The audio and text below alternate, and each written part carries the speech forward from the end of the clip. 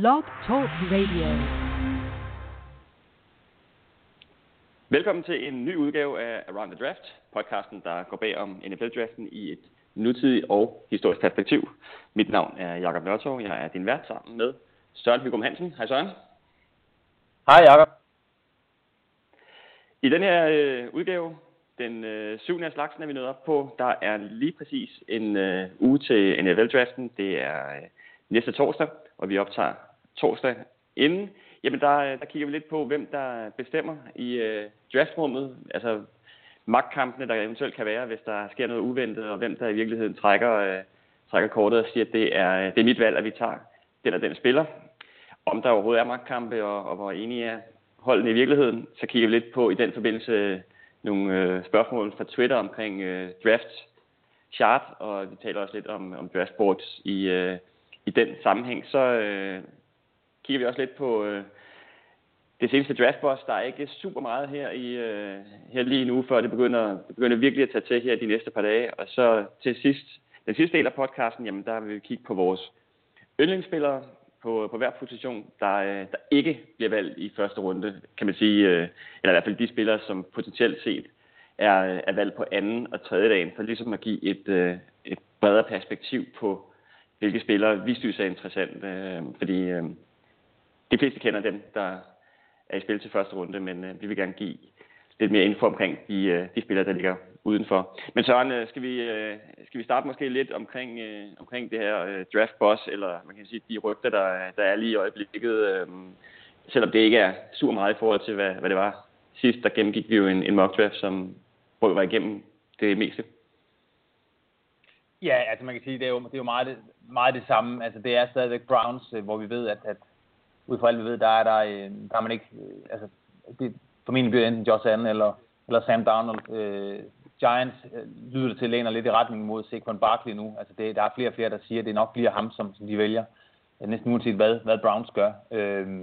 Men ellers rigtigt, altså det er meget det, som vi også snakkede om i sidste uge, og en forklaring er måske også, at man kan sige, nu har der været de sidste par dage, her har holdene kunne lave de sidste visits med forskellige spillere, og man har haft forskellige spillere på besøg, men det er faktisk officielt i går, at det sluttede. Altså, det var den sidste dag, hvor man officielt må gøre det ifølge NFL-reglerne, og det vil sige, nu er vi derhenne, hvor man ikke længere rigtig på samme måde kan trække spillere ind og få noget mere information. Altså nu er man der, hvor man egentlig bare gør sig klar til draften, og langt de fleste draftboards er jo sat nu, og så er det mere sådan strategien omkring, hvem vælger vi så, når vi står i den givende situation, sådan som de forskellige scenarier udspiller sig. Men det er langt, altså meget er sådan faldet på plads nu, og så ved vi så historisk set, så vil det eksplodere i løbet af næste uge med info, der så lægger ud fra de enkelte draft rooms omkring, hvad de så har tænkt sig at gøre. Men lige nu der er det sådan lidt, kan man sige, stillhed først om.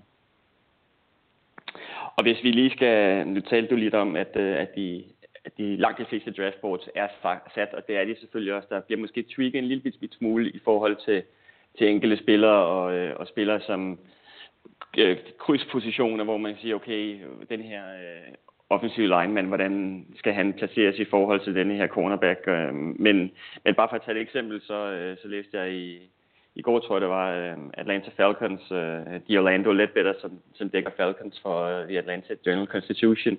Han kort lille podcast, der skrev om, at Falcons draftboard nu var sat, at de for eksempel havde, at hans opfattelse var, at de havde 5 spillere nu i kigger den til det 26. valg. Og bare lige for at nævne de spillere, for at give et eksempel, som så er det cornerback Jerry Alexander, offensive tackle Mike McGlinchey, guard Isaiah Wynn, tight end Hayden Hurst og defensive tackle Taven Bryan.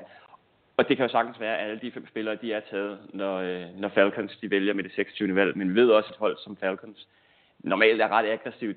Under Thomas Dimitroff har de traded op i 4 ud af 10 drafts i første runde.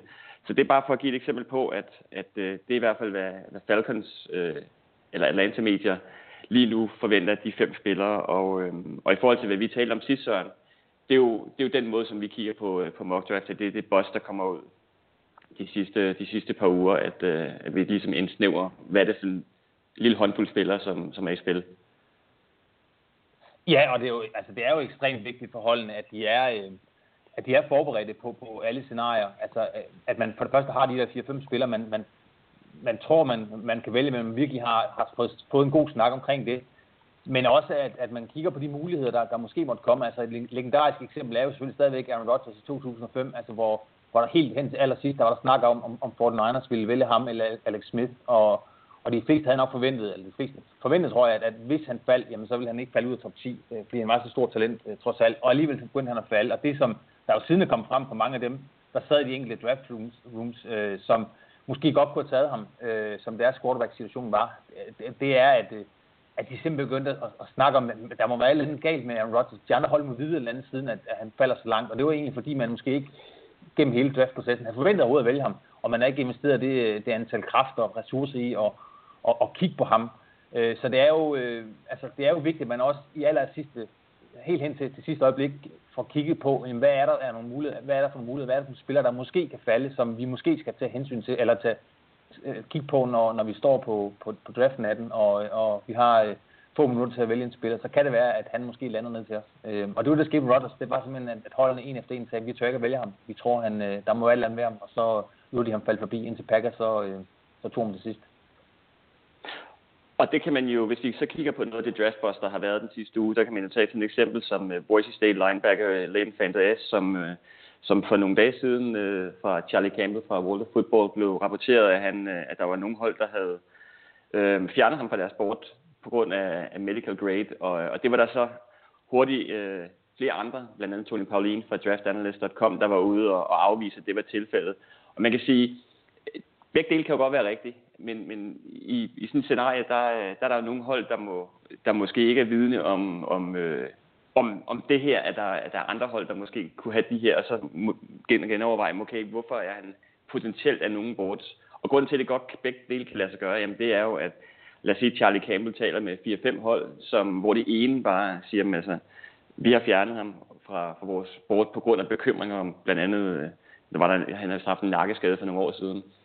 Selvom han har fået en rigtig god grade og ikke var til combine recheck.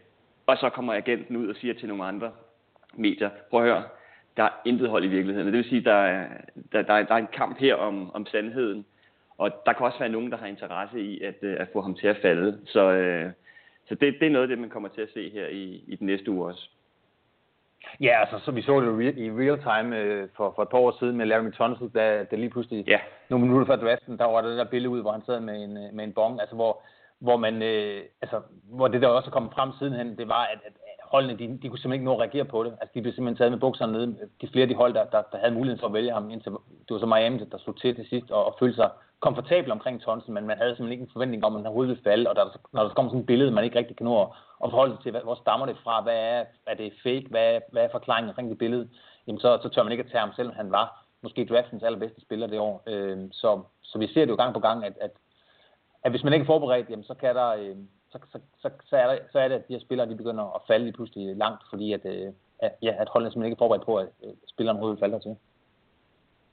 Og hvis vi lige tager noget mere draftboss, jamen så går vi videre. Baker Mayfield ligner i øjeblikket Jets valg ved tredje valget, og hvis vi nu kigger Sørensen tilbage på den sidste måneds tid, nu kan jeg ikke lige huske præcis, hvornår Jets traded op, hele snakken omkring, at man trader op uden at vide, hvem man i virkeligheden vil få.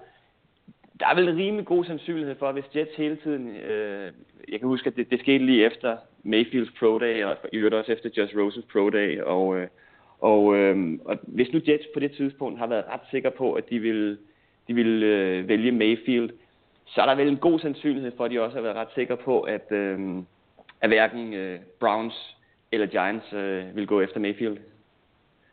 Det giver så meget mening, fordi at netop, som du siger, fordi at vi jo hele tiden, det er hele tiden virket til, at hverken Browns eller Giants ville vælge ham, og så giver det jo rigtig, rigtig god mening, at de handler op, og kan de så få en spiller, lad os nu bare sige teorien, sådan konsensus ud af til er i hvert fald, at en Sam Darnold, han er bedre. Kan de så få ham, jamen så er det måske et plus, men det kunne sagtens tyde på, at man har haft et board, der hedder Darnold Mayfield, eller måske har et board, der hedder Darnold Mayfield, eller noget i stil, og det vil sige, at man har en god fornemmelse, at man får i hvert fald en af de to. Så jeg er helt enig, det synes jeg også, at Jets er så vilde med Mayfield, som det lyder til, det viser bare, at der selvfølgelig var måske mere mening med den her lidt besynderlige trade, end vi lige troede dengang, hvor de handlede op. Og lige et par andre ting. Colts virker meget interesseret i Roquan Smith med det 6. valg. De har selvfølgelig også andre muligheder, afhængig af, hvordan de 5 første falder. De kan også trade ned af stadig. Et af scenarierne, men Roquan Smith virker som om, at han er den spiller, som kunne gå lidt højere end forventet. Giver også lidt mening i forhold til nogle af de rapporter, der er kommet ud, at han skulle gå før Tremaine Edmonds. Så har jeg du nævnte det blandt andet i sidste podcast omkring Marcus Davenport til Oakland Raiders. Det virker også som en mulighed. Jeg hørte Bill Williamson i går snakke om, at han var måske lidt en dark horse til Raiders med det 10. valg, og så vidt jeg husker, havde Albert Breer ham også til Raiders i sin seneste mock draft. Så det er også en mulighed. Packers potentielt interesseret ifølge Tony Pauline i en defensive back, Minka Fitzpatrick eller Josh Jackson med det 14. valg.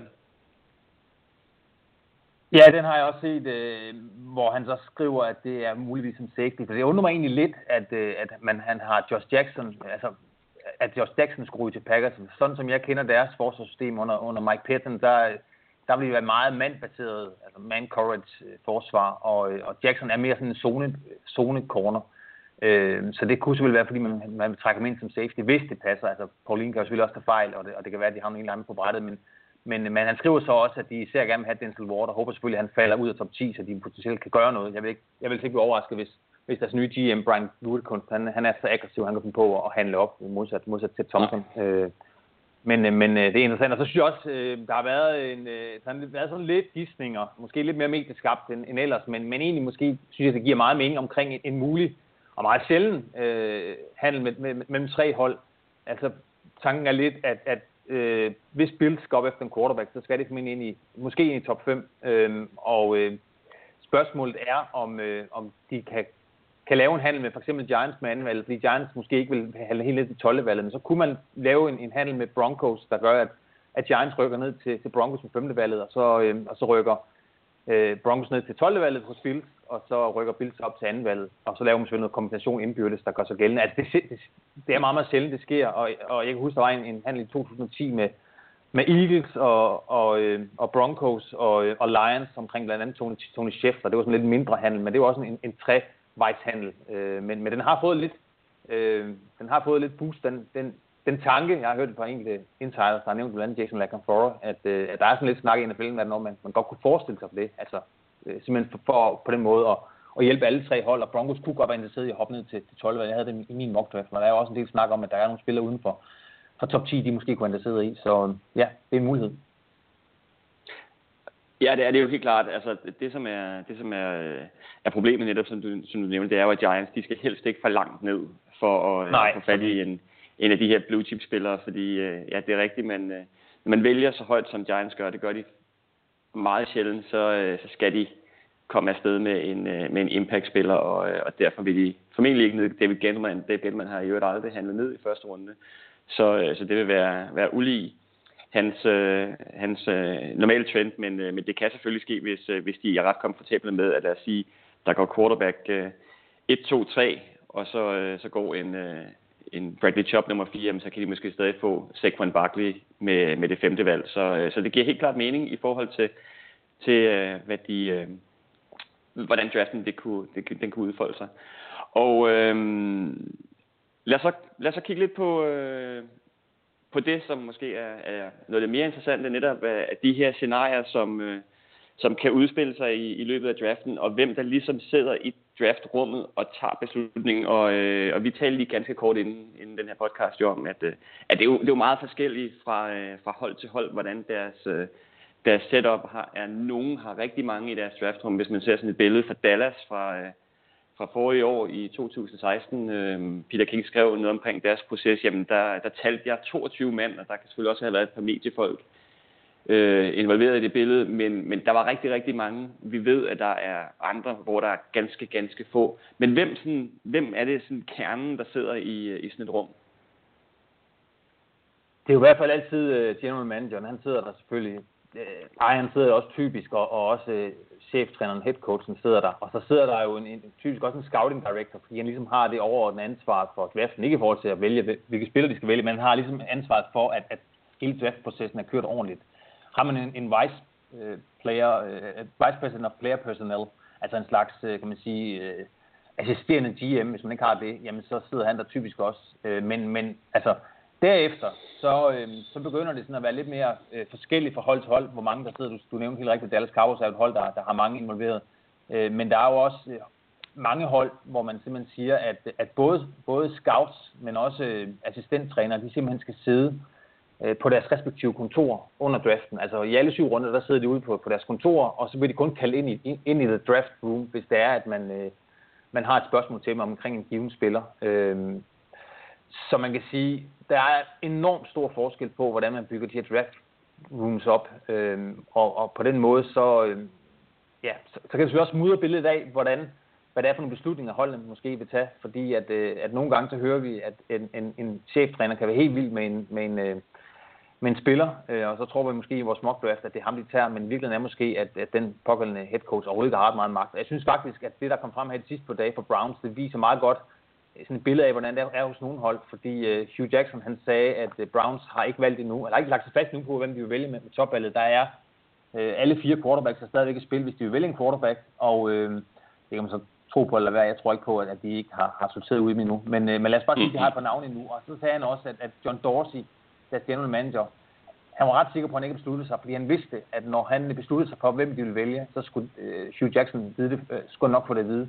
Sagt med andre ord, Jackson er ikke en del af den endelige beslutningsproces. Det kan godt være, at han har nogle meldinger omkring, hvad han synes, men han er ikke en del af den endelige beslutningsproces. Og så sagde Bobby Brooks efterfølgende i Path to the Draft, at det var faktisk sådan hos Browns, at lige nu der sidder Dorsey og holdt scouts og diskuterer spillerne, men der er ikke nogen træner involveret i the draft room her i ugen op til draften, og det er jo også meget ulige andre steder, hvor trænerne er mere involveret. Så det siger lidt om, at der er nogle hold, hvor der er nogen, der har meget mere magt end hos andre hold.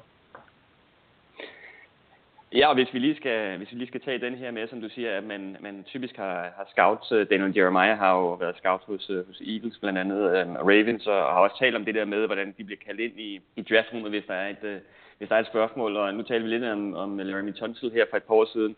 Og der var det faktisk sådan, at Dolphins, de var sådan rimelig komfortable med at vælge Tunsil.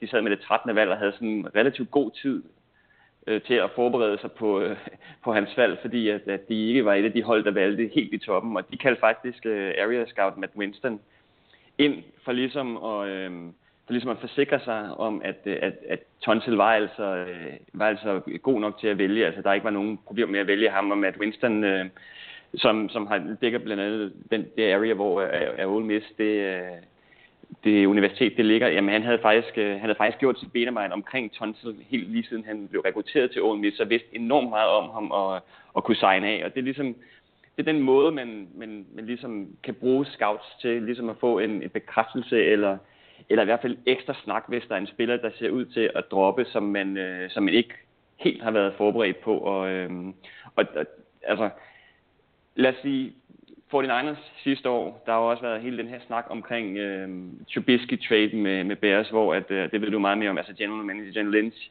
hev head coach Carl Shanahan og chefstrategen Parag Marat ind i et rum for at tale ligesom med den her Bears-trade omkring, hvad det var, Bears ville. Altså, det var de 3, der ligesom besluttede sig for at acceptere den trade for Bears. Ja, lige præcis, altså, og altså, det er jo sådan en anden, det var deres læge, da de skulle vælge Ruben Foster, der lige inden at de besluttede sig for, nu vil vi vælge ham, og de handlede ind i første runde igen, der råber John Lynch til lægen, og du er sikker på, at han ikke har nogen skader, der er ikke nogen issues med en skade, for det var det, som mange andre hold angiveligt havde problemer med omkring Foster, det var, at han havde forskellige skader, og så råber lægen fra den anden lokale, nej, jeg har ikke nogen issues, altså ligesom han skulle lige bekræfte det en gang, ikke? Og du nævner, de går udenfor, jeg så også John Mara, Giants ejer, har sagt, at hvis der er et tvivlsspørgsmål i minutterne under draften, det skulle helst ikke være, for man skulle helst have strategien på forhånd. Så normalt så er der jo meget ro på i de første runder af draften, fordi man har fuldstændig strategien klar. Men hvis der skulle være et tvivlsspørgsmål, hvis at man er uenig om nogle ting, så er det, man vælger at forlade lokalet, fordi man vil ikke sidde og lave det der med, hvor man råber foran de andre folk, der måtte være i lokalet. Altså man vil gerne ud lige at få frisk luft i et par minutter, og få kigget anden øjne og sagt, hvem er det, vi præcis vil vælge, nu skal vi enige om, at det er den her spiller. Og så forlader man lokalet, så man kan sige, der er jo mange forskellige måder at gøre det på. Og kan man sige, noget af det jo også, når vi når til til tredjedagen, så er der rigtig mange hold, der for alvor gør brug af deres scouts og assistenttræner, fordi de kender de her lidt mere mindre spillere, altså spillere, som kommer fra Humboldt State eller Youngstown State eller Alabama State, eller hvor de nu kommer fra, altså det er helt små skoler. Og der er det typisk, at general manageren ikke har helt den samme viden om de enkelte spillere. Han har selvfølgelig en god viden, men har ikke den der nørdede viden om de enkelte spillere, som scouts har. Og så er det også ofte, at diskussionerne bliver lidt større, fordi man måske får flere muligheder med spillere, der falder til dem, end man måske havde i første og anden runde. Og der er også nogle head coaches, nogle beslutningstagere, der ikke har den der helt samme kan man sige, interesse for de små spillere.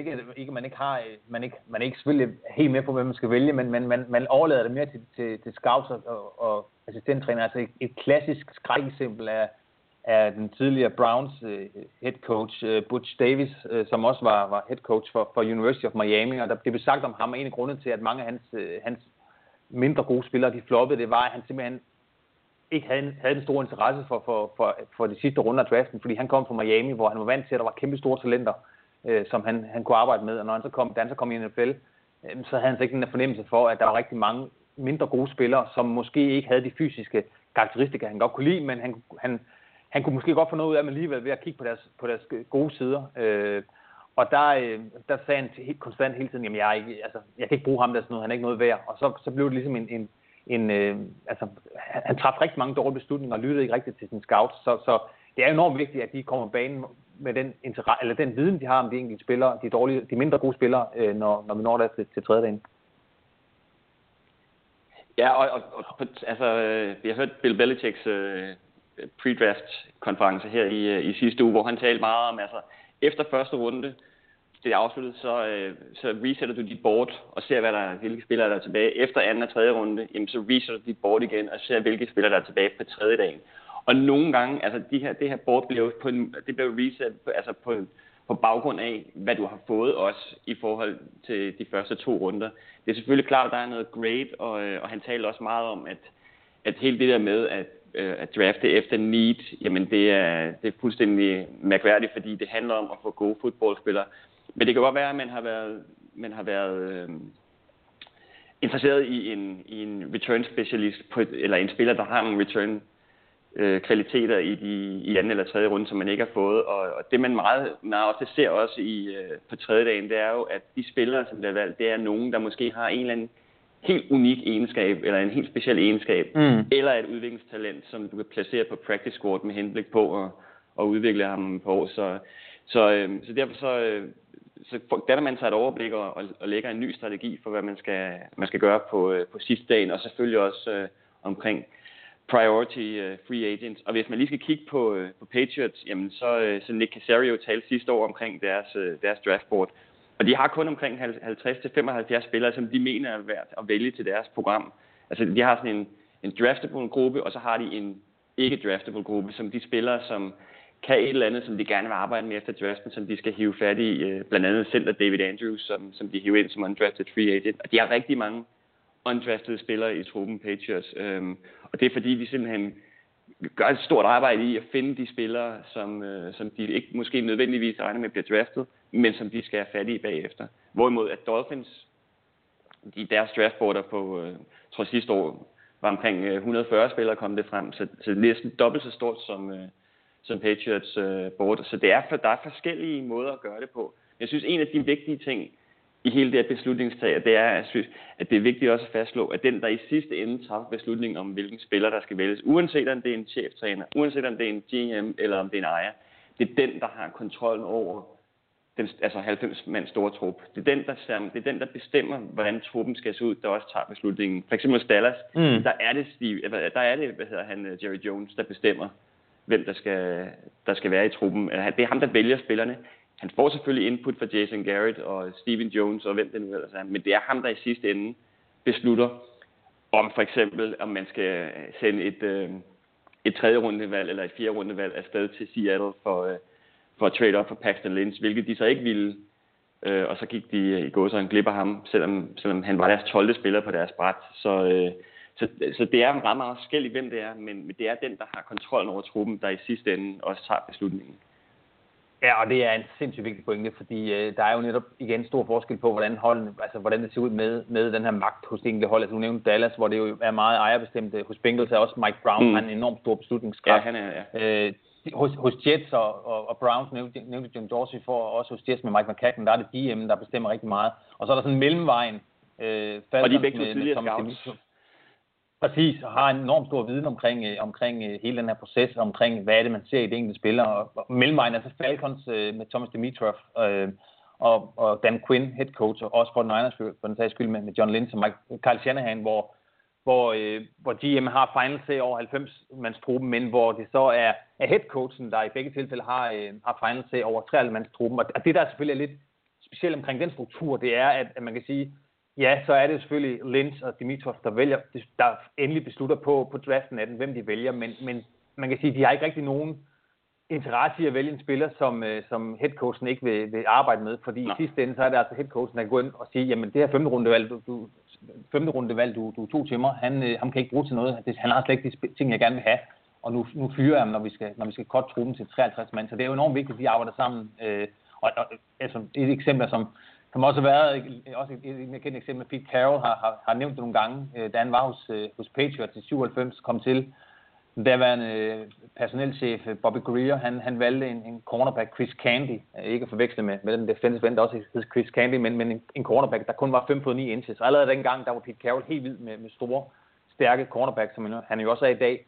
Og alligevel så valgte Greer en cornerback, der kun var 5 fod 9 inches til Carroll i, jeg tror det var første runde, og han endte med at blive et kæmpe flop og passer slet ikke til det system, som Carroll gerne vil køre. Så altså, det er jo ekstremt vigtigt, at man har den her forståelse for hinanden, og at der bliver valgt de rigtige spillere til trænernes systemer, fordi ellers så giver det ikke rigtig nogen mening. Og det er jo det, vi ser stadigvæk nogle gange, at det er der fejlen sker. Det er, at man vælger spillere, som enten ikke har en rolle til, man vælger spillere, som måske ikke, man ikke lige ved, hvad man skal gøre ved vedkommende, når vi når til sæsonen, eller også vælger man spillere, som måske bare ikke passer til trænerens system. Så der er store magtkampe indimellem omkring de her spillere, men ofte så er det før draften, at det sker. Altså, det er i ugen op til, at man virkelig tager det store slag omkring hvad for spiller man skal kigge på, når draften starter. Lige præcis. Og så lad os lige køre lidt videre til de her trades, der så sker, fordi man sidder også og kigger på mock draft, som vi også talte om i sidste uge, for ligesom at se, okay, hvad sker der, hvis det her hold gør det, og kan vi måske komme i spil til denne her, og hvad hvis ham her falder, skal vi så gøre noget? Og der er lige kommet et spørgsmål fra Rune M. Andersen, der skriver, hvad er vores holdning til Jimmy Johnsons chart, altså den klassiske trade chart, kontra nyere charts, for eksempel Chase Stewart, som fra Football Perspective har udviklet en chart, der blandt andet baserer sig på analyse af historiske data. Der er også Harvard Sports Analysis har også lavet noget for en 6-7 år siden. Og altså, Bill Belichick, han talte også om det på sin pre-draft-konference, omkring det her med at have en trade chart, som ligesom er accepteret af alle, og han understreger i virkeligheden, at det største skift, fordi vi har jo talt meget om, at den er sådan forældet, den er blevet, man bruger andre typer af charts, men han sagde i virkeligheden, at det store skift, det kom for et par år siden, da man begyndte at kunne trade compensatory picks, hvor at det så har haft en effekt, fordi du netop kan trade ind i nogle spots og aflevere nogle spots, som du ikke tidligere har kunnet. Så der er pludselig noget værdi i det. Men han sagde også, at det nytter ikke noget, at alle hold sidder med deres egen form for forståelse af en trade chart, fordi det vil gøre det helt umuligt at trade, og derfor så viser deres analyser, at man har altså stadig sådan en, om det er så den ene eller anden eller tredje, man har stadig en ret fælles forståelse for værdien af de enkelte valg for at kunne lave de her, og deres analyse viser, at det er inden for et meget, meget få procentpoint, at det adskiller sig i mange trades, der er lavet de sidste år. Så jeg ved ikke, hvad din holdning er til. Jo, jamen, du har taget lidt mine pointer, men jeg vil sige lige præcis det, du nævnte med den nye chart, det kom sidste år, i draften sidste år. Jeg læste, at Seahawks, John Snyder fortalte, at deres analytics-chef, han havde faktisk sat sig sammen med en gruppe folk fra andre hold for at lave en ny revideret chart, netop på grund af det her med at man nu kunne handle kompensationsvalg. Og jeg er helt enig, at det giver ikke noget mening at have en chart, hvor man er et sted med sin værdisættelse, og så er der et andet hold, der er et helt andet sted, fordi så er det svært at lave en handel, som tilgodeser begge parter. Så man er nødt til at have en rimelig fælles forståelse for, hvor meget er det egentlig valg værd, og det gør man så blandt andet ved, at man har sat sig sammen inden draften sidste år og prøvet at lave en ny chart, man sådan arbejder efter, altså mange holdene arbejder efter. Og så kan man selvfølgelig sige, at man bruger jo charten meget, men sidst så ser vi jo også, at holdene simpelthen springer rammen. Altså da Jets de handlede op til tredje valget fra Coles, så betalte de faktisk 340 point mere, end de skulle gøre ifølge Jimmy Johnsons gamle chart.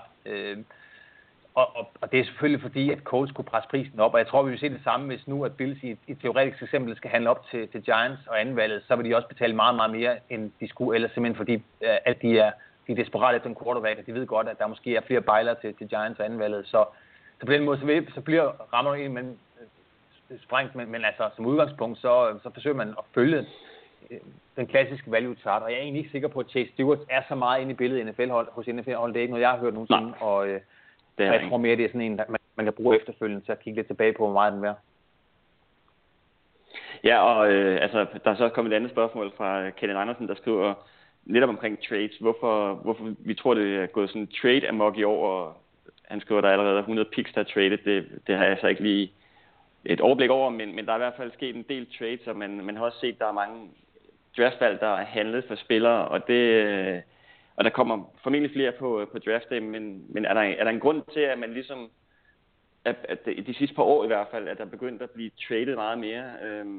Er det et spørgsmål, altså er det et udtryk for, at man hellere vil trade valg for at enten sikre sig en spiller, man er sikker på i draften, eller sikre sig nogle spillere, som allerede er etableret i NFL, i stedet for at tage chancen på et tilfældigt talent?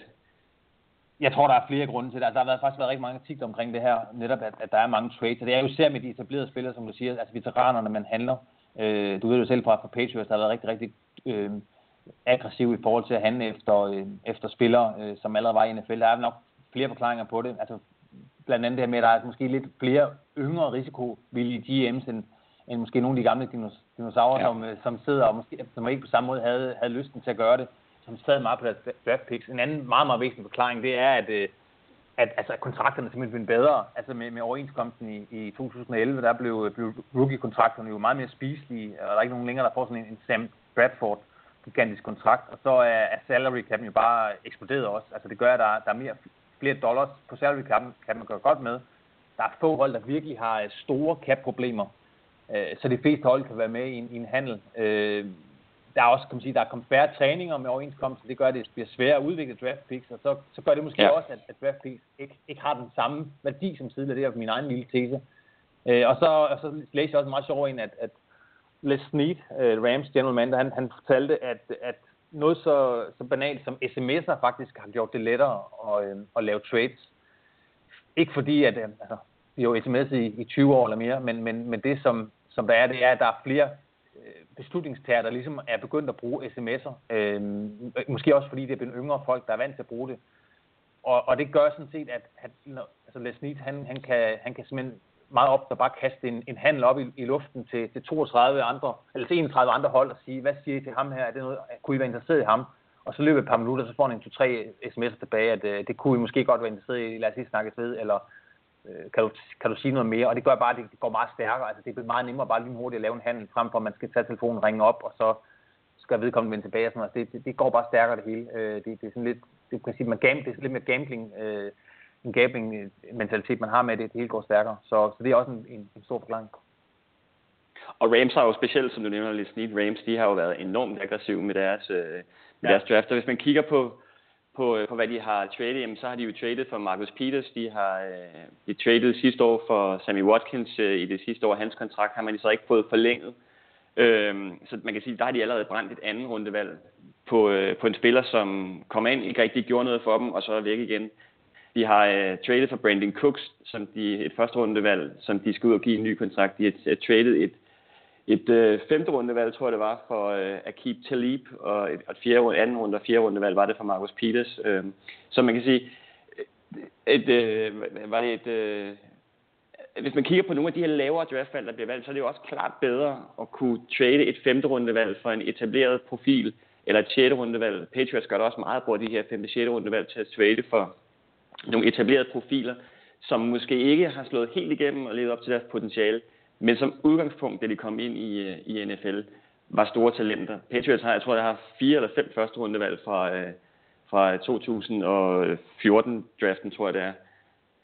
Har de nu i truppen alene, fordi at de ikke er slået igennem andre steder. Altså, og det er bedre at skyde sådan et 5. og 6. rundevalg afsted og tage chancen på en spiller, end det er måske at vælge en spiller i draften i 5. og 6. runde, som der er, altså talentmæssigt er der måske kæmpe forskel på den spiller, man kan få der, og den spiller, som man kan få fra et andet hold, som kender jargonen i NFL, ved, hvad det er at være NFL-spiller. Så jeg tror, det her med også, som du siger, at det er blevet nemmere, det gør det bare, at trades bliver faciliteret på en helt anden måde, end det gjorde tidligere. Ja, og altså også igen, altså netop fordi kontrakterne bare er mere spiselige, end de var før 2011, det gør det også bare meget nemmere at overtage en rookie-kontrakt på en spiller, som ikke får den her gigantløn, som man så skal overtage. Det er jo tit det, der har været... Det er jo tit det, der har også været... Jeg synes... Jeg var ham. Nej, jeg vil bare sige, det er jo tit det, der også at man tit glemmer omkring aftaler, altså at man skal overtage en kontrakt også. Man skal ikke bare overtage spilleren, og så passer han ikke ind. Altså man skal også overtage en kontrakt. Så hvis det er en gigantkontrakt, så er der jo en, man overtager måske 1 år eller 2 mere, hvor man skal det til at passe ind i sin salary cap. Og det er bare nemmere, når salary cap er større, og man har flere penge at gå godt med, men også når kontrakterne er lidt mere spiselige, end de var for 5-6 år siden. Det er helt klart, men der er også et andet element i det, at du er også klar. Altså det er også nødvendigt, at du giver de her kontrakter, for at det giver mening at handle. Altså det er et rundevalg, som Rams har brændt på Sammy Watkins.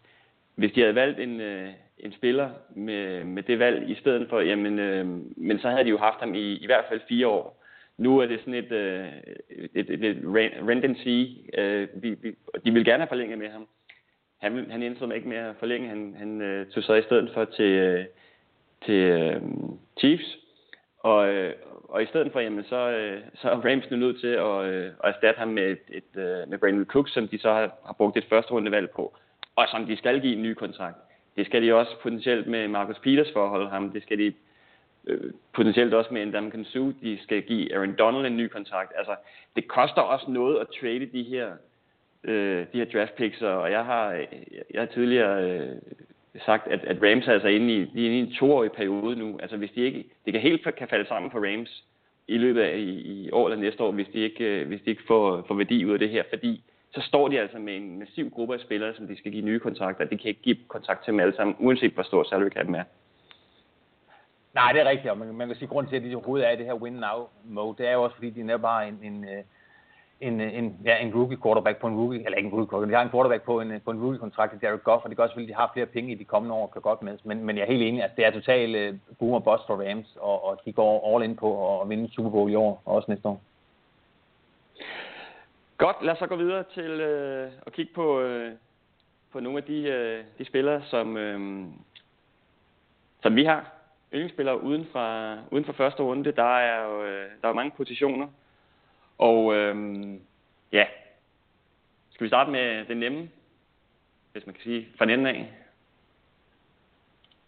Quarterbacks. Ja. Ja. Hvad har du?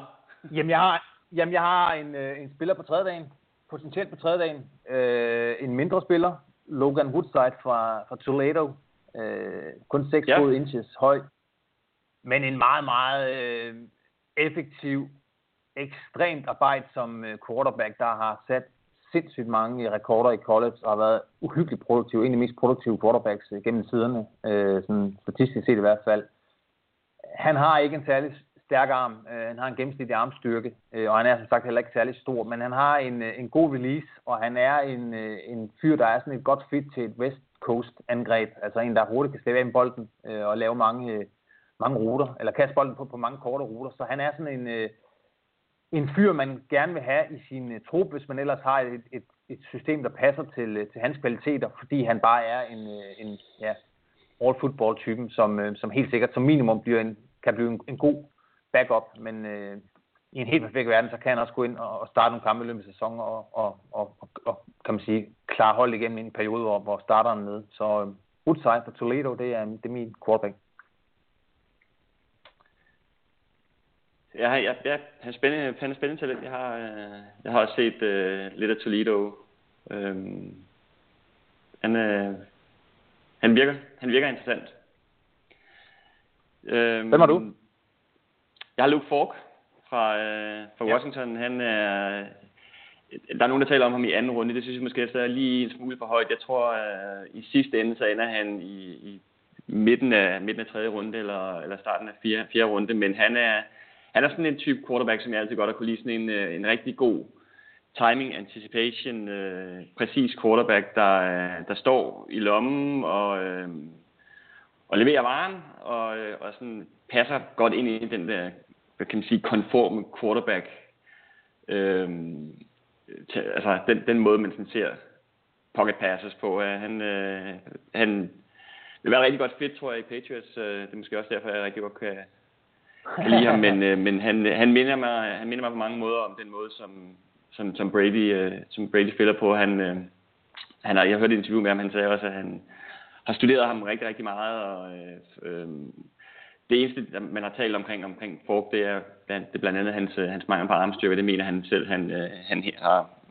Der er ingen problemer i det, og man kan sige, der er også mange andre quarterbacks, som er kommet ud, hvor man har sagt, at de ikke havde armstyrke nok til at begå sig i NFL, som har klaret det. Jeg vil hellere have en, der måske mangler lidt armstyrke, som man kan arbejde på, end en, der er hammerende upræcis, fordi det har vist sig at være svært at arbejde på. Så Luke Falk, det vil være mit valg på anden eller tredje dagen. Det man så også sagt omkring ham, det er, at han er blevet nedlagt af 125 sacks i karrieren. Det er selvfølgelig ikke kun hans skyld, men der er stadigvæk lidt sådan, kan man sige, spilforståelse i forhold til at læse blitzes, læse hvorfra presset kommer, som han skal arbejde med. Men det er selvfølgelig også noget, man kan arbejde med. Og det er selvfølgelig, jeg er enig. Altså, spændende talent. Jeg har også set, at nogen har sammenlignet ham med sådan lidt en fattigmands udgave af Kirk Cousins, eller den Kirk Cousins, vi ser i NFL nu. Altså en lidt sådan samme type. Så spændende. Ja. Jeg går så, nu har jeg Woodside i bunden af draften, så har jeg sådan en spiller, der er sådan ret tæt på første runde, men som jeg ikke tror i sidste ende ryger i den første runde. Nick Chubb fra Georgia. Bradley Chubbs fætter. Ja. Imponeret helt vildt i 2014, hvor han tog over for Todd Gurley hos Georgia. Og også spillede rigtig godt i 2015, og var på vej mod den 14. kamp i træk med flere end 100 yards, og så blev han så alvorligt skadet. Og missede resten af sæsonen, vendte tilbage i 16, men var ikke helt fit, og var faktisk heller ikke fit her i starten af 17. sæsonen, men blev bedre og bedre, som sæsonen skred frem, og nåede virkelig sit topniveau sidste sæsonen, ifølge mange af de scouts, der har set ham an. Han er sådan en menneskelig bowlingkugle, super hårdfører, løber meget, meget tungt, men har samtidig også udmærket kvaliteter som passcatcher. Ikke sådan eller Sony Michel, hans tidligere holdkammerat hos Georgia, men en god, udmærket passcatcher, og frem for alt en rigtig god inside runner. Jeg kunne sagtens se ham være en three down runner i NFL, som kan blive en god featured back for et hold, som potentielt vælger allerede i toppen af anden runde, og han er også blevet sammenlignet med Jonathan Stewart, så han er synes jeg, meget, meget spændende talent i en god running back overgang. Jeg kan også rigtig godt lide Nick Chubb. Jeg synes, han er virkelig, virkelig spændende. Og det er måske derfor, at jeg har valgt en lidt samme type på ja, det kommer nok til at være tredje dagen. John Kelly fra Tennessee.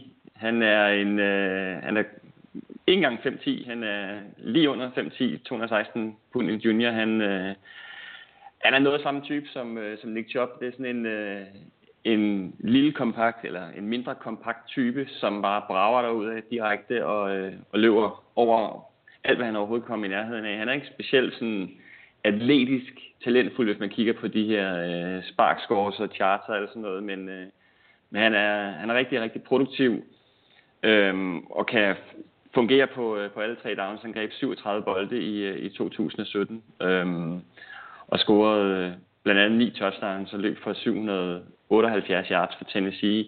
Så han er sådan en type, som du kan give bolden igen og igen, og så kan han brage ud af og løbe over forsvaret. Han har tidligere været skateboarder i high school, og det er noget af det, han siger, har været med til at give ham en rigtig god balance. Så jeg synes, han er rigtig interessant. Jeg kan også godt lide ham. Jeg har personligt ham i blandt de 10 bedste running backs i draften, så i min verden ville jeg ikke noget mod, hvis 49ers de valgte ham inde i top 125. Ej, de har vel nok på running back nu. Ja, men jeg vil lige ikke overraske, hvis de tog en til, fordi det virker ikke som om de er helt færdige. De havde også forskellige running backs i. Så der er brug for en. Wide receiver, det er faktisk en af mine top 3 favoritter overhovedet i draften. Blandt spillere sådan uden for første runde. Manden med det fantastiske fornavn, Equanimeous St. Brown fra Notre Dame. Stor fyr, 6 fod 4 inches, 214 pund, er blevet sammenlignet med Juju Smith-Schuster fra Pittsburgh Steelers. Havde ikke en særlig produktiv 2017-sæson. Han greb kun 33 bolde, men han havde også en quarterback i Brandon Wimbush, der tog over for Deshaun Kaiser, som ikke var særlig skarp, og som kastede rimelig upræcist i mange situationer. Og det hæmmede St. Brown også, Notre Dames, sådan lidt mere løbet baseret angreb. Det hæmmede ham også en rigtig produktion. Men han er en spiller, som har talentet til at blive en potentiel første receiver i NFL. Jeg har set nogen, der siger, at han og Cortland Sutton, det er sådan de bedste bud på sådan en klassisk X-receiver i draften, i toppen draften i hvert fald. Spiller, der kan udvikle sig til at blive en spiller, man kan gå til igen og igen og igen, og som også kan vinde på nogle lidt mere vertikale ruter. Han er en dygtig, dyb trussel. God til at justere bolden i forhold til kroppen, og løb 40 yards på 4,48 sekunder ved scouting combine. Så jeg kan rigtig godt lide St. Brown, og han er helt klart en af mine personlige yndlingsspillere til 49ers i draften. Og det er vel også et realistisk scenarie. Altså, de har jo tidligere været ude og sige, at de skal have fat i en stor fyr, der kan hjælpe dem i red zone. Præcis, og jeg så faktisk Sten Brookler, han havde ham i han havde en helt lidt vanvittig 7-runders mock draft, men han havde faktisk St. Browns til 49ers i anden runde med 59. valget, så jeg er ikke den eneste, der ligesom har set det som en godt fit. Det er det helt sikkert. Spændende. Hvad med dig? Yes. Penn State, Deshaun Hamilton er en af mine favoritter. Han ligger nok i omkring 3. runde. Jeg har en eller anden ting med wide receivers, der er rigtig dygtige route runners, og han er måske en af draftens allerbedste. Han forstår at sætte sine modstandere op og levere rigtig snorlige ruter. Jeg synes sådan generelt, når vi også alle de drafts vi har dækket, der er alle de her atletiske receivers, som har været dårlige route runners, de bliver stort set aldrig til noget. Og dem, som kan finde ud af at løbe ruter, jamen de har god chance for at få succes i NFL. Han har sluttet, altså han har jo været en del af Penn State i hele det her aftermath fra Joe Paterno, og har været med til sådan at genopbygge Penn State, og han, alt hvad man hører om ham og læser om ham, det er, at han er sådan en team first, førsteklasses person, som er enormt produktiv. Han forlader Penn State som med den, der har grebet flest bolde i skolens historie. Altså, og det siger jo nede, at man havde også en Allen Robinson, som kom ud for nogle år siden, som er virkelig dygtig, og han har sluttet med næsten 3.000 yards og nummer 2 i universitetets historie. Så han er sådan en type, han er heller ikke super atletisk, og er ikke sådan hverken hurtig eller noget. Han er bare virkelig konsistent og virkelig dygtig til at sætte sine modstandere op med ruter, så helt klart det er en af mine favoritter. Jeg så en scout havde udtalt, at Deshaun Hamilton, han var en af de bedste sådan, personer, han overhovedet havde mødt i sin tid i NFL-verdenen, hvor han havde scoutet spillere, altså simpelthen fordi han har en fuldstændig fantastisk personlighed, og han er en rigtig god fyr. Han imponerede jo også ved The East West Shine Game, så han er en spiller, der har haft en ret god draft-optag. Ja, Senior Bowl, så vidt jeg husker også. Det er også. Det han, ja, det er klart. Ja, der præsterede nok rigtig godt. Ja. Et godt navn. Tight end position, Ian Thomas, har jeg fra Indiana. En spiller, som jeg faktisk hørte, det Jeremiah sagde, kunne rykke op i første runde. Det tror jeg ikke sker, og det tror jeg ikke, han inderst inde selv tror, men jeg hørte om et tidspunkt sige, at det kunne være en af de der lidt overraskende første rundevalg. Men han er en spiller, som først og fremmest bliver valgt på sit potentiale. Han indledte karrieren på Duke-niveau, og skiftede først i 2016 til Indiana. Han har kun grebet 25 bolde i karrieren. Eller 28 bolde i karrieren, men og så har han været sådan en del skadet. Men han er en spiller, som først og fremmest er en udmærket blokker, og så har han en god fart i i benene. Han nettede, og er meget sådan smidig. Han nettede en short shuttle-tid på 4,20 sekunder på The Scouting Combine. Og er rigtig, rigtig god med bolden i hænderne. Altså rigtig god til at skaffe ekstra yards, når han først har bolden i hænderne. Og der er angiveligt flere hold, der er ret vilde med Jens Thomas, har jeg læst. Altså spiller, eller hold, der simpelthen mener, han er, om ikke den bedste spiller, så bedste tight end, så i hvert fald en af de allerbedste. Så han er en spiller, som det virker til at har set sin værdi stige de sidste par måneder her, og som jeg sagtens tror kan gå i top 50. Det er i hvert fald overhovedet ikke umuligt, at han ryger helt derop. Det kommer selvfølgelig an på, hvor hurtigt run på tight ends kommer, men helt enig, han er et godt talent. Der er også ligesom altså han har også haft en god off-season her før draften. Jeg går med en tight end, der kommer fra en skole, der har produceret rigtig mange gode tight ends. Der har produceret spillere som Kobe Fleener, Zach Ertz, Austin Hooper, Stanford tight end Dalton Schultz.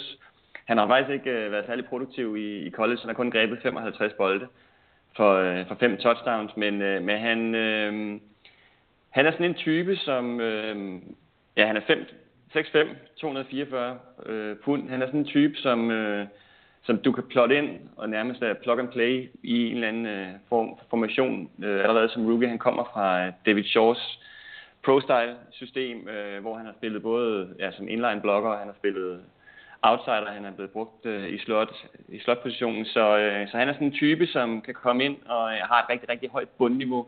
Jeg er ikke sikker på, men man kommer til at se ham være sådan en dominerende faktor for noget hold, men jeg har læst også, at der er nogle hold, der er rigtig vilde med ham også, netop fordi han har et højt bundniveau, og han er sådan en what you see is what you get type, som måske er blevet, hvad kan man sige, ikke brugt nok som passcatcher i college, og derfor stadigvæk har en rimelig upside. Så Dalton Schultz på tredje dagen, han ligger vel i et sted mellem 4. og 5. runde, så vidt jeg lige kan regne ud. Ja, jeg er helt enig, og jeg kan faktisk også lide ham her også.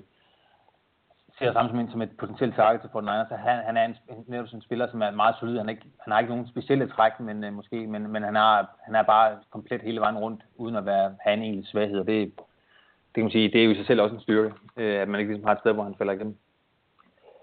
Og hvad så skal vi tage, jeg tænkte på, om vi skulle tage offensive linemen bare som en gruppe.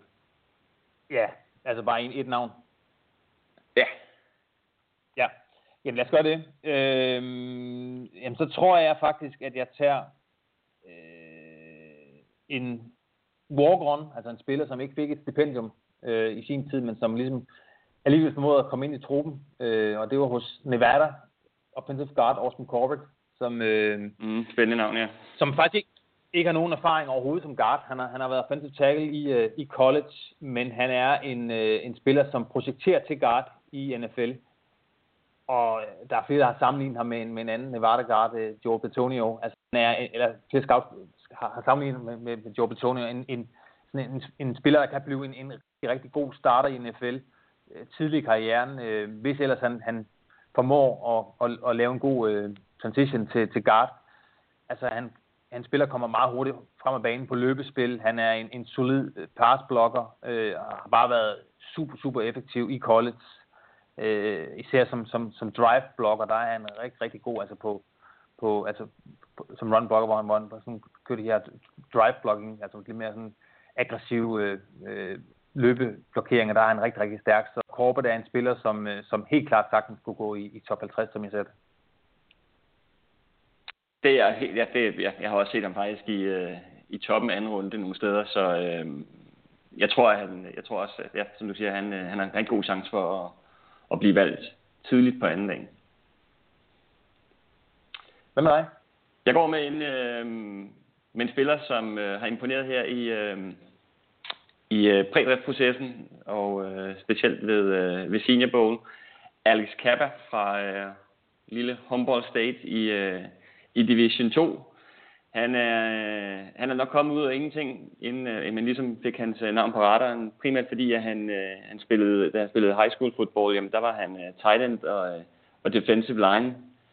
Og det vil sige, at der var ikke særlig meget tape på ham som offensive tackle. Han havde faktisk ikke nogen offer. Han var et no-star, som man kalder det. Altså, han havde ingen stjerner som recruit, men tæller om det her 5 stjerner recruit. Han var så en meget, meget lille navn, og han endte altså med et scholarship hos lille Humboldt State, som kun sådan en delvis scholarship, hvor han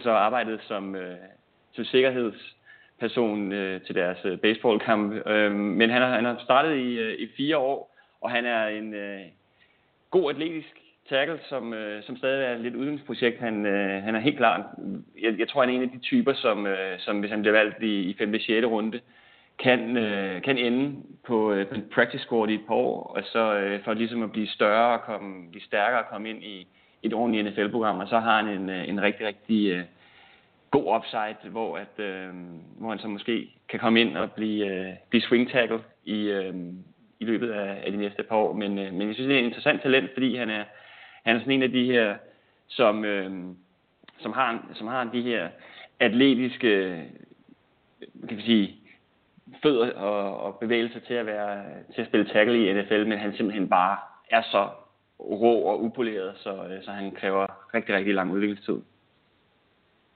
Jeg hørte Mike Mayer sige i forbindelse med Senior Bowl, at Carver, han var simpelthen de mest onde linemen, han nogensinde har scoutet, altså fuldstændig aggressiv og en vanvittig mentalitet. Han begraver simpelthen sine modstandere og står over for dem, og det er selvfølgelig også et stort plus, at man har den mentalitet, og den mentalitet på alle spil. Ja. Så nåede vi til defensive line. Ja. Skal vi starte med et par indvendige fyre? Jeg er simpelthen nødt til at tage 2. Jeg ved godt, det er ikke helt lovligt, men det er jeg simpelthen nødt til. Jeg kan simpelthen ikke vælge. Den ene, det er, så kan jeg nok skynde mig omkring P.J. Hall fra San Diego State. Ved du hvad, så kan vi snakke sammen om ham. Men 86,5 tacklinger fra tab i karrieren, 42 sacks, sindssyg pro day workout med en førertid på 64, og altså, ja, helt vildt god draft-optakt har han haft, og er bare en spiller, som er strået op mange boards angiveligt. Ifølge Jeremiah, så kan han sagtens gå i 3. runde nu. Og så kan jeg bare lige nævne... Han er jo ikke så høj. Han er jo... Nej, han er ikke så høj. Altså, han er 6'0", ikke? Altså 308. Han er jo nærmest en Geno Atkins type. Vi har også sammenlignet med sådan en Aaron Donald light, altså nærmest fordi han er sådan totalt alt dominerende på indersiden og en lynhurtig, altså enormt eksplosiv også, ikke? Jo, og altså i virkeligheden også meget systemfleksibel. Der er nogen, der har nævnt, at han sagtens kunne blive nose tackle i nogle systemer, og andre har eller kaldt free tech, så han er en sådan spiller, der kan spille flere steder, men han er bare en spiller, som der er rigtig meget interesse om, og som helt tydeligvis er strøget op mange boards, så derfor så er han et super, super interessant navn. Han er også helt klart en darling fra sådan forskellige draftnicks, og altså jeg har set rigtig, rigtig mange på Twitter, der har smidt videoer ud omkring nogle af de ting, han kan og sådan noget. Det er jo, altså det er simpelthen så fedt at bare se sådan en spiller, som bare blæser forbi, både med det ene move efter det andet move, med styrke og hurtighed, og bruger sine hænder godt og sådan noget. Det er jo virkelig, det er fedt at se, altså. Ja, og så kan dit eget hold, Patriots, sidder lige og kigger på en liste over, hvem der har haft ham inde til forskellige visits og workouts. Patriots har både haft ham igennem en workout og også igennem et private visit. Og derudover så har Bengals, Browns, Buccaneers, Colts, Cowboys, Eagles, Falcons, Raiders, Ravens og Vikings, de har alle sammen haft ham til en workout eller et privat visit. Så det siger jo lidt om, at der er en stor interesse omkring den her spiller. Hvad er han for en fyr, som man selvfølgelig vil kigge lidt efter søvn, især ikke mindst efter hans pro day. Ja, og jeg tror, en af grundene, det er jo også, at han har blokeret 14 spark, ikke? Altså 6 field goals og 6 extra points og 2 point. Så det er en spiller, som også kan bruges som på special teams som minimum. Så jeg tror også, det helt klart giver noget værdi for sådan hold som Patriots, som virkelig lægger stor vægt på special teams. Så jeg kan forestille mig, at han passer ikke ind i narrativet i forhold til den type spiller, størrelsesmæssigt, som de ville vælge, men hans special teams egenskaber, det tror jeg måske er noget af det, som godt kunne bruges. Og bare lige den anden, hvis jeg lige skal nævne vedkommende. Julian Taylor for eksempel. 294 pund. Han bliver nok ikke valgt, eller han bliver helt sikkert ikke valgt før på tredje anden, hvis han bliver valgt, men der har også været en stor interesse omkring ham. Det, der er interessant omkring ham, det er, at han for det første har meget lange arme, 33, en fjerdedel inches, og så har han en 10-yard-tid fra hans pro-day på 1,63, og det er altså fuldstændig sammenlignet med Marcus Davenports tilsvarende 10-yard-tid. Det siger lidt om, hvor eksplosiv han er. Han løber også 40 yards på 4,83 sekunder. Men han har været ude i stort set hele 16 og 17 med skader, og har kun spillet 17 kampe i karrieren, og har faktisk kun lavet et enkelt sack. Så han har ikke været særlig produktiv, men potentialet er bare enormt. Og når du har en 10-yard-tid på 1,63 og vejer 294 pund, så siger det lidt om, hvor ekstremt hurtigt du kan komme frem af banen. Og derfor så tror jeg tror helt sikkert, at han bliver valgt, og jeg tror også, at han går overrasket positivt i NFL med det antrik. Spændende navn. Edge rushers. Skal jeg lægge ud? Ja. Jeg har Wake Forest Duke, et for 6'3", 264 pund, en edge rusher, der nok ligger i slutningen af tredje runde. Han er en type, han har lavet 23,5 sacks i karrieren og har ført holdet i sacks de sidste par sæsoner. Og han er ikke super atletisk, men han har et rigtig højt bundniveau, og jeg hørte Frank Duffy, som blandt andet har The College Draft podcast sammen med Ross Tucker, hvor de gennemgår forskellige positioner. Han snakker om som sådan en type, som er lidt lige Bradley Chubb, bare på anden dagen. Altså hvis man for eksempel ikke valgte en Bradley Chubb, så kunne man få noget lignende i Duke, i Geo4, som i tredje runde. Fordi han er simpelthen, han er en virkelig dygtig teknisk edge rusher og god til sådan at komme. Han har mange tricks i sin bog, og det kan nogle gange godt overkomme de her. Altså, vi har jo set sådan nogle spillere, som tidligere er blevet valgt sent i draften på grund af de her manglende atletiske evner, men så bare rigtig dygtige fodboldspillere, som har fået succes i NFL. Og det tror jeg sagtens, han kunne være en af de spillere, der gør. Ja, han er også en spiller, har jeg skrevet mine noter, en spiller, som er kendt for at studere spillet rigtig, rigtig grundigt. Altså virkelig en der virkelig sådan nærstuderer modstanderne og nærstuderer sit eget spil for at blive bedre. Og det er jo altid godt at have, så det passer meget godt i det, du siger med en spiller, som er sådan en god fodboldspiller, som man har rigtig meget, man kan bygge på. Mm. Så nåede vi til edge rushers. Jeg har Josh Sweat fra Florida State.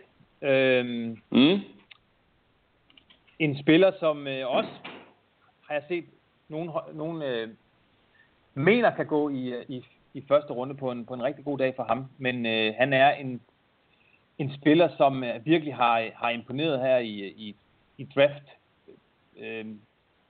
processen, eller draft optakten her til draften. Blandt andet med en fantastisk 40-yard-tid. Grund til at lige sidde og væve lidt, tabte lige mine noter her nu, finder lige tilbage til dem. Det er derfor. Han er en gut, du skal have der. Han er en gut, som har meget, meget lange arme på det første. 34,8 inches arme. Han havde den hurtigste 40-yard-tid ved Scouting Combine på 4,53 sekunder, og så havde han en 10-yard-tid på 1,65, som er fuldstændig vanvittig. Altså, nu sad jeg og roste Julian Taylors 10-yard-tid før, men det er jo, 1,65 er ekstremt hurtigt. Det, der har været det helt store problem omkring Josh Sweat, det var, at han fik en meget, meget alvorlig knæskade i high school, og den plagede ham også i college, og der var lidt snak om inden ved Scouting Combine, at der var nogen hold, der måske ville redflagge ham på grund af den her knæskade, men han er, ud fra det jeg sådan forventer, og det jeg har hørt, så er det ikke et issue for langt de fleste hold, og det vil sige, at der er en stor sandsynlighed for, at han bliver valgt tidligt. Det kan vi også bare se på den snak, der er om, at han måske går i første runde. Det er jo fordi, at holdene har clearet ham. Så jeg kunne sagtens se ham gå hen og få en ret stor rolle for det NFL-hold, selvom han ikke bliver valgt i første runde, fordi han er den her gode edge rusher. Der er også nogen, der sammenligner med Peter Boulware, den tidligere Ravens defensive end / linebacker, som jo også var fra Florida State. Altså han har lidt samme take-off som Boulware. Så Josh Sweat, det er et navn, som jeg i hvert fald holder meget øje med på draft, i draftdagen. Jeg har set nogen, der har snakket om, at de ikke altid synes, at hans atletiske evner og hans hurtighed og eksplosive ansigt, det matcher det, de har set på tape. Så jeg har puttet ham i min kategori sådan lidt boom og bust, altså en enormt stor potentiale, men også en, som måske kan være ude i NFL om 3-4 år, fordi han simpelthen ikke slog igennem, men helt klart en super interessant spiller, der har masser af arbejde med.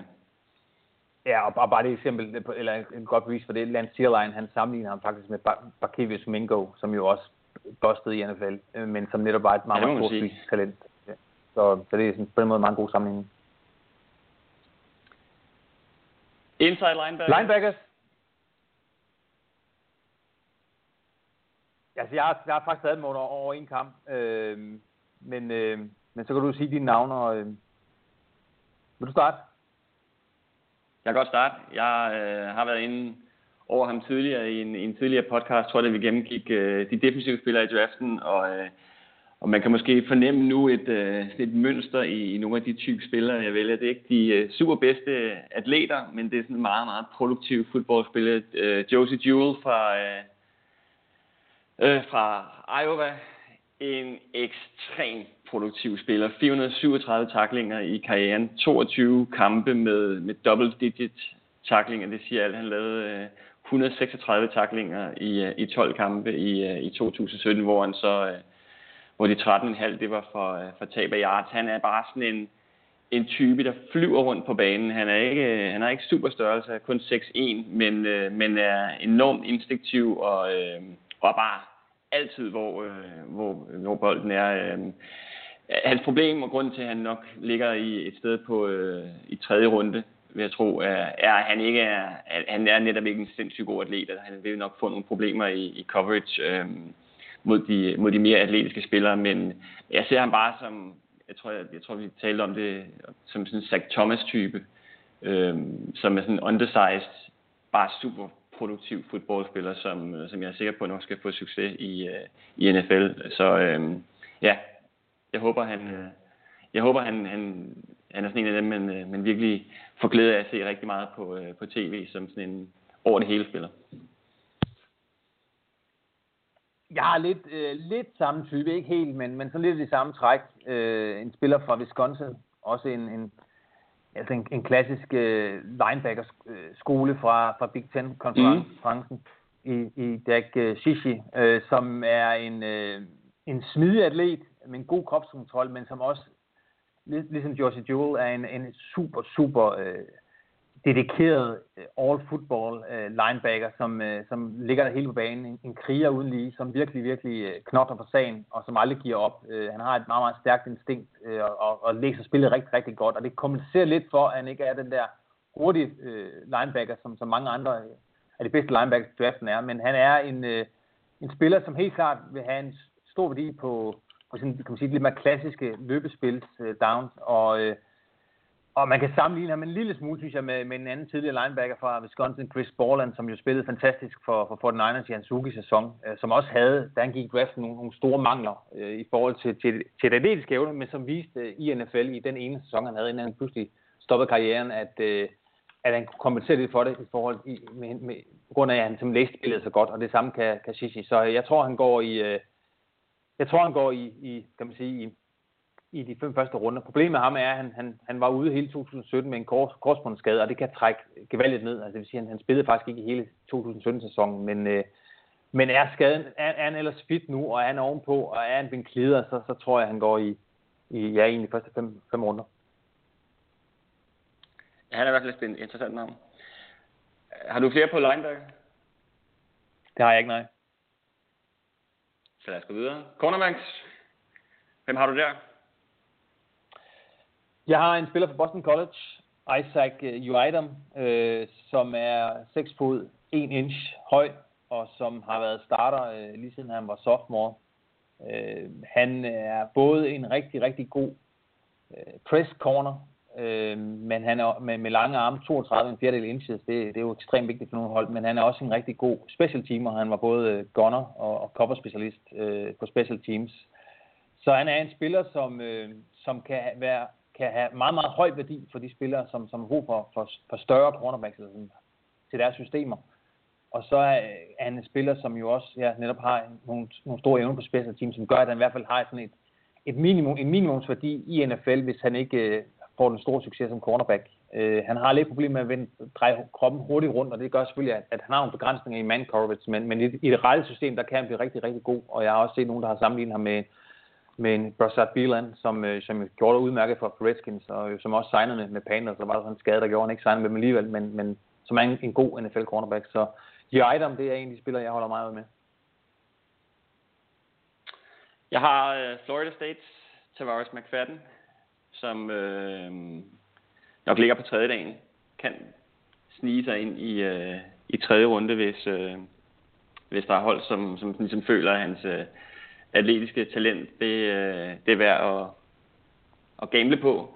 Fordi han er i min verden nok lidt han er et boomer-boss-talent. Han er i high school, der var han en enormt dygtig cornerback, og var faktisk et femstjernet talent, som er blandt de allerbedste high school-spillere, kom til Florida State, hvor han i 16 overtog, så da Jalen Ramsey blev valgt af Jacksonville Jaguars, der spillede han helt forrygende i 2016, lavede 8 interceptions og vandt også Jack Tatum Award, som er den bedste defensive back i college football.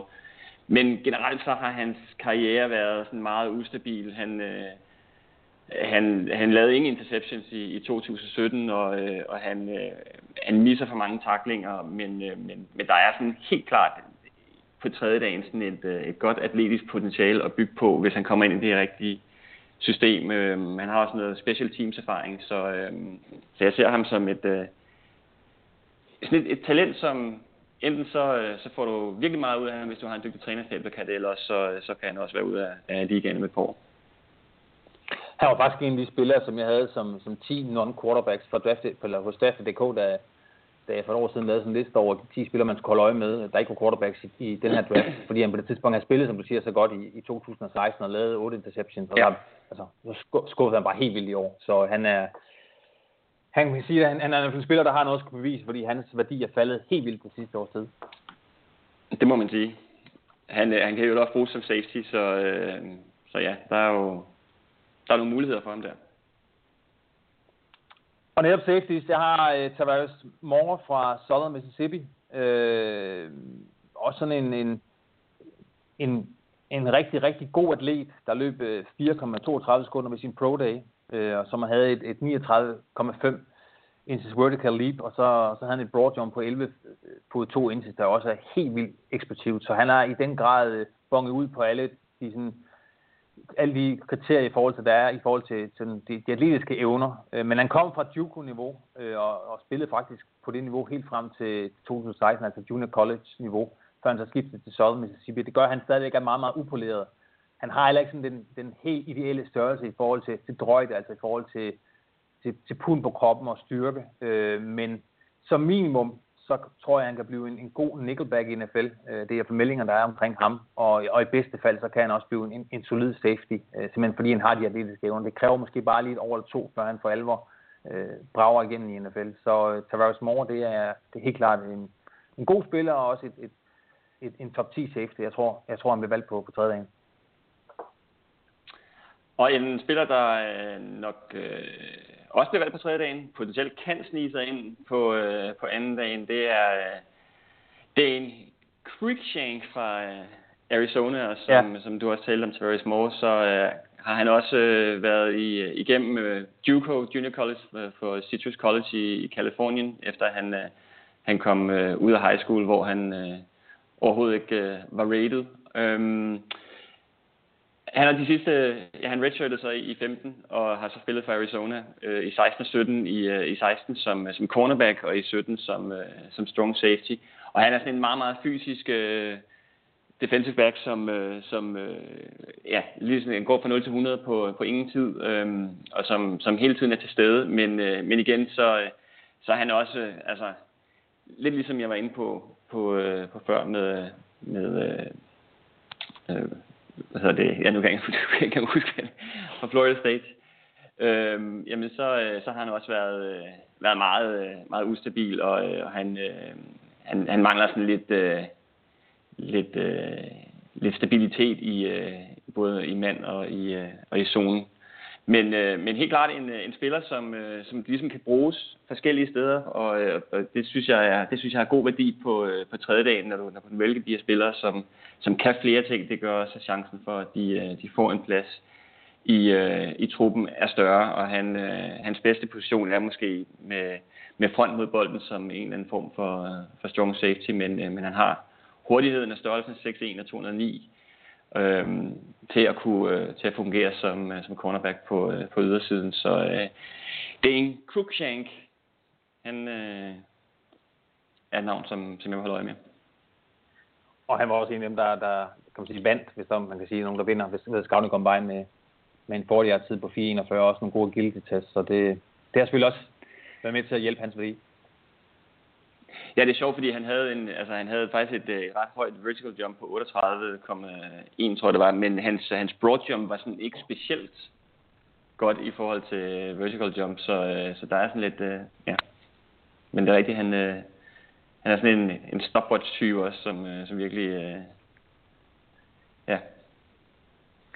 Hvis vi lige det sidste her, Søren, jeg så jo lige Gil Brands top 150, der havde han en kigger og en punter i top 100. Det synes jeg var egentlig vildt alligevel. Både en kigger og en punter i top 100. Ja. Men jeg synes ikke, vi skal gå den vej. Jeg ved ikke med dig, jeg har ikke nogen favoritpunter eller nogen favoritkigger. Nej, det er jo Dix, det er jo helt sikkert, jeg har ikke set den, men det er jo Dixon og Carlson formoder, det er jo de to, der har været nævnt som ja. ret gode kigger, skråstreg punter navne i den her sæson. Dixon har været nævnt også top 100, så det kommer ikke bag på mig. Men, det er rigtigt. Men det er sjovt, når man sådan kigger på sådan en, det tog jeg meget fra en ende, jeg kiggede på navn, og så kom jeg ned i midten af 80'erne, lige pludselig var der en kigger og en punter lige efter en anden ting. Det er alligevel rimelig bold at sende de to ind i. Det kan godt være, at der er sådan talentmæssigt, men sådan generelt over for alle andre spillere, en kigger og en punter værdi i NFL, når man sådan rent historisk ser, hvor de kommer fra. Undrafted kigger, som bare går ind og starter i 10 år, eller spiller i 10 år, og punter, der kommer fra alle mulige mærkelige steder fra. Så er det sådan rimelig vildt alligevel at have dem i 80'erne, selvom de måske kan lade sig gøre.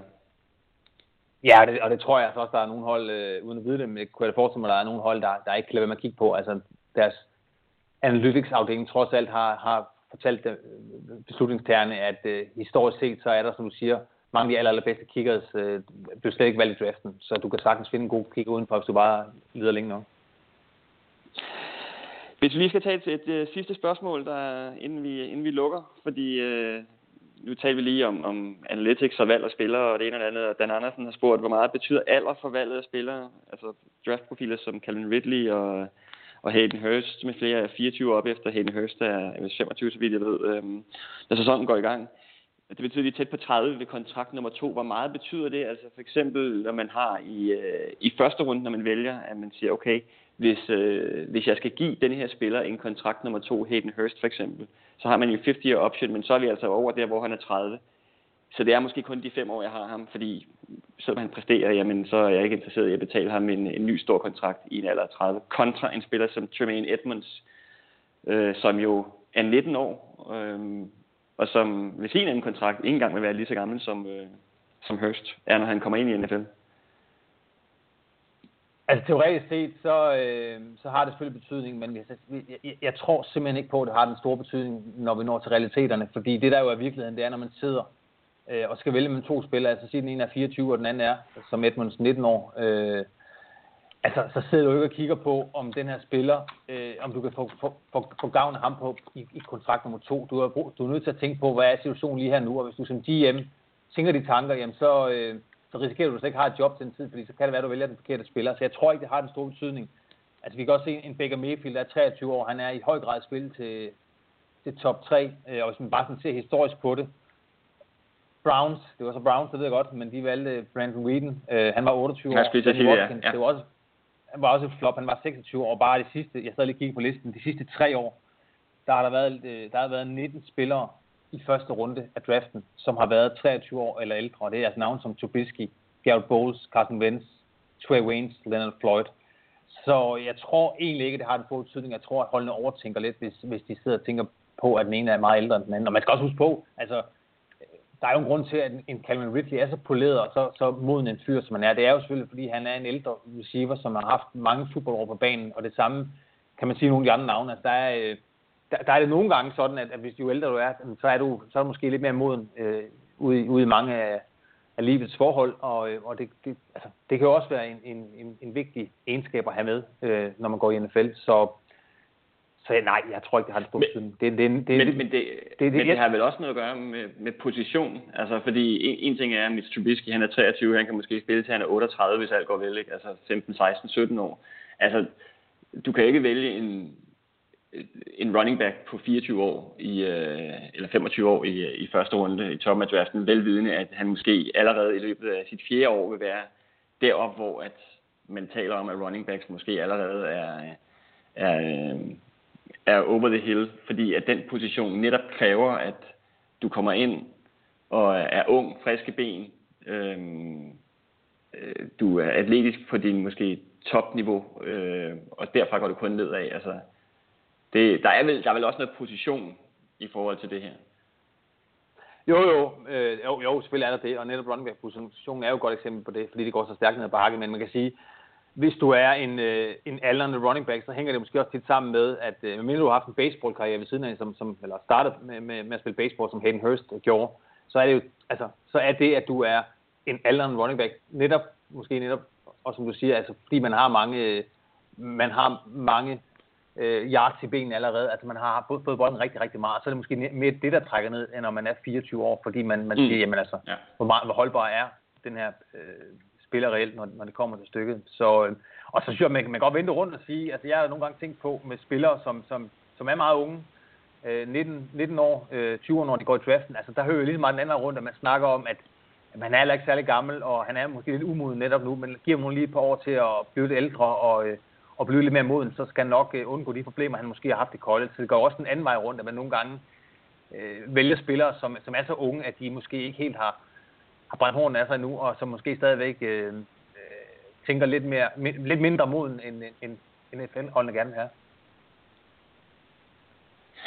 Ja, det er du helt ret i, og det er jo selvfølgelig altid en afvejning i forhold til, hvad du får som person, og så hvad du får for inde på banen. Og det er jo i sidste ende, er det jo en del af den endelige grade. Altså der er jo både medical grade, og der er også noget age, og der er noget film grade. Og, altså der er mange ting, der går ind i hele den her baggrundstjekker, personprofil, som betyder, at du ender med en spiller et eller andet sted på dit draftboard. Og der er det hele er regnet ind. Så hvis der er nogen spillere, der har Hayden Hurst som deres 13. bedste spiller, hvad ved jeg, jamen så er de 25 år indregnet i, at den grade, den er det. Altså der er ikke nogen ting, som ligesom man ikke tager stilling til i sin rangering af spillerne. Så, og hvor alder selvfølgelig også er en del af det, og netop også, som du siger, altså, hvis du er yngre, jamen så er du måske også mere umoden, og så viser de baggrundstjek, du har lavet på de spillere, også noget andet end en spiller, der måske er en 6-7 år ældre, og som har været igennem noget andet, som har prøvet nogle andre ting, og som har lært nogle andre ting, og som kan bidrage med nogle andre ting i et locker room for eksempel. Så det hele går ind i den samlede vurdering. Helt sikkert. Godt, jamen lad os slutte den her. Vi er nået til vej til enden på denne her udgave af Around the Draft. Husk, du kan hente den nyeste udgave af vores podcast og abonnere på vores podcast i Apple Podcast eller via iTunes. Og Søren, der er en uge til draften. Jeg vil bare lige sige, også kommentere på den, endelig kommentere på den, så vi kan få noget konstruktiv kritik. Ja, selvfølgelig, endelig. Kom endelig med noget, også på Twitter, så vi er altid lydhør for forbedringer og emner, vi skal tage op. Vi skal lige planlægge, hvordan vi dækker den næste uge, om vi kører nogle mindre korte podcast, eller hvordan vi gør, men vi skal nok vende tilbage inden draften på torsdag, og indtil da, tak fordi du lyttede med, og vi høres væk.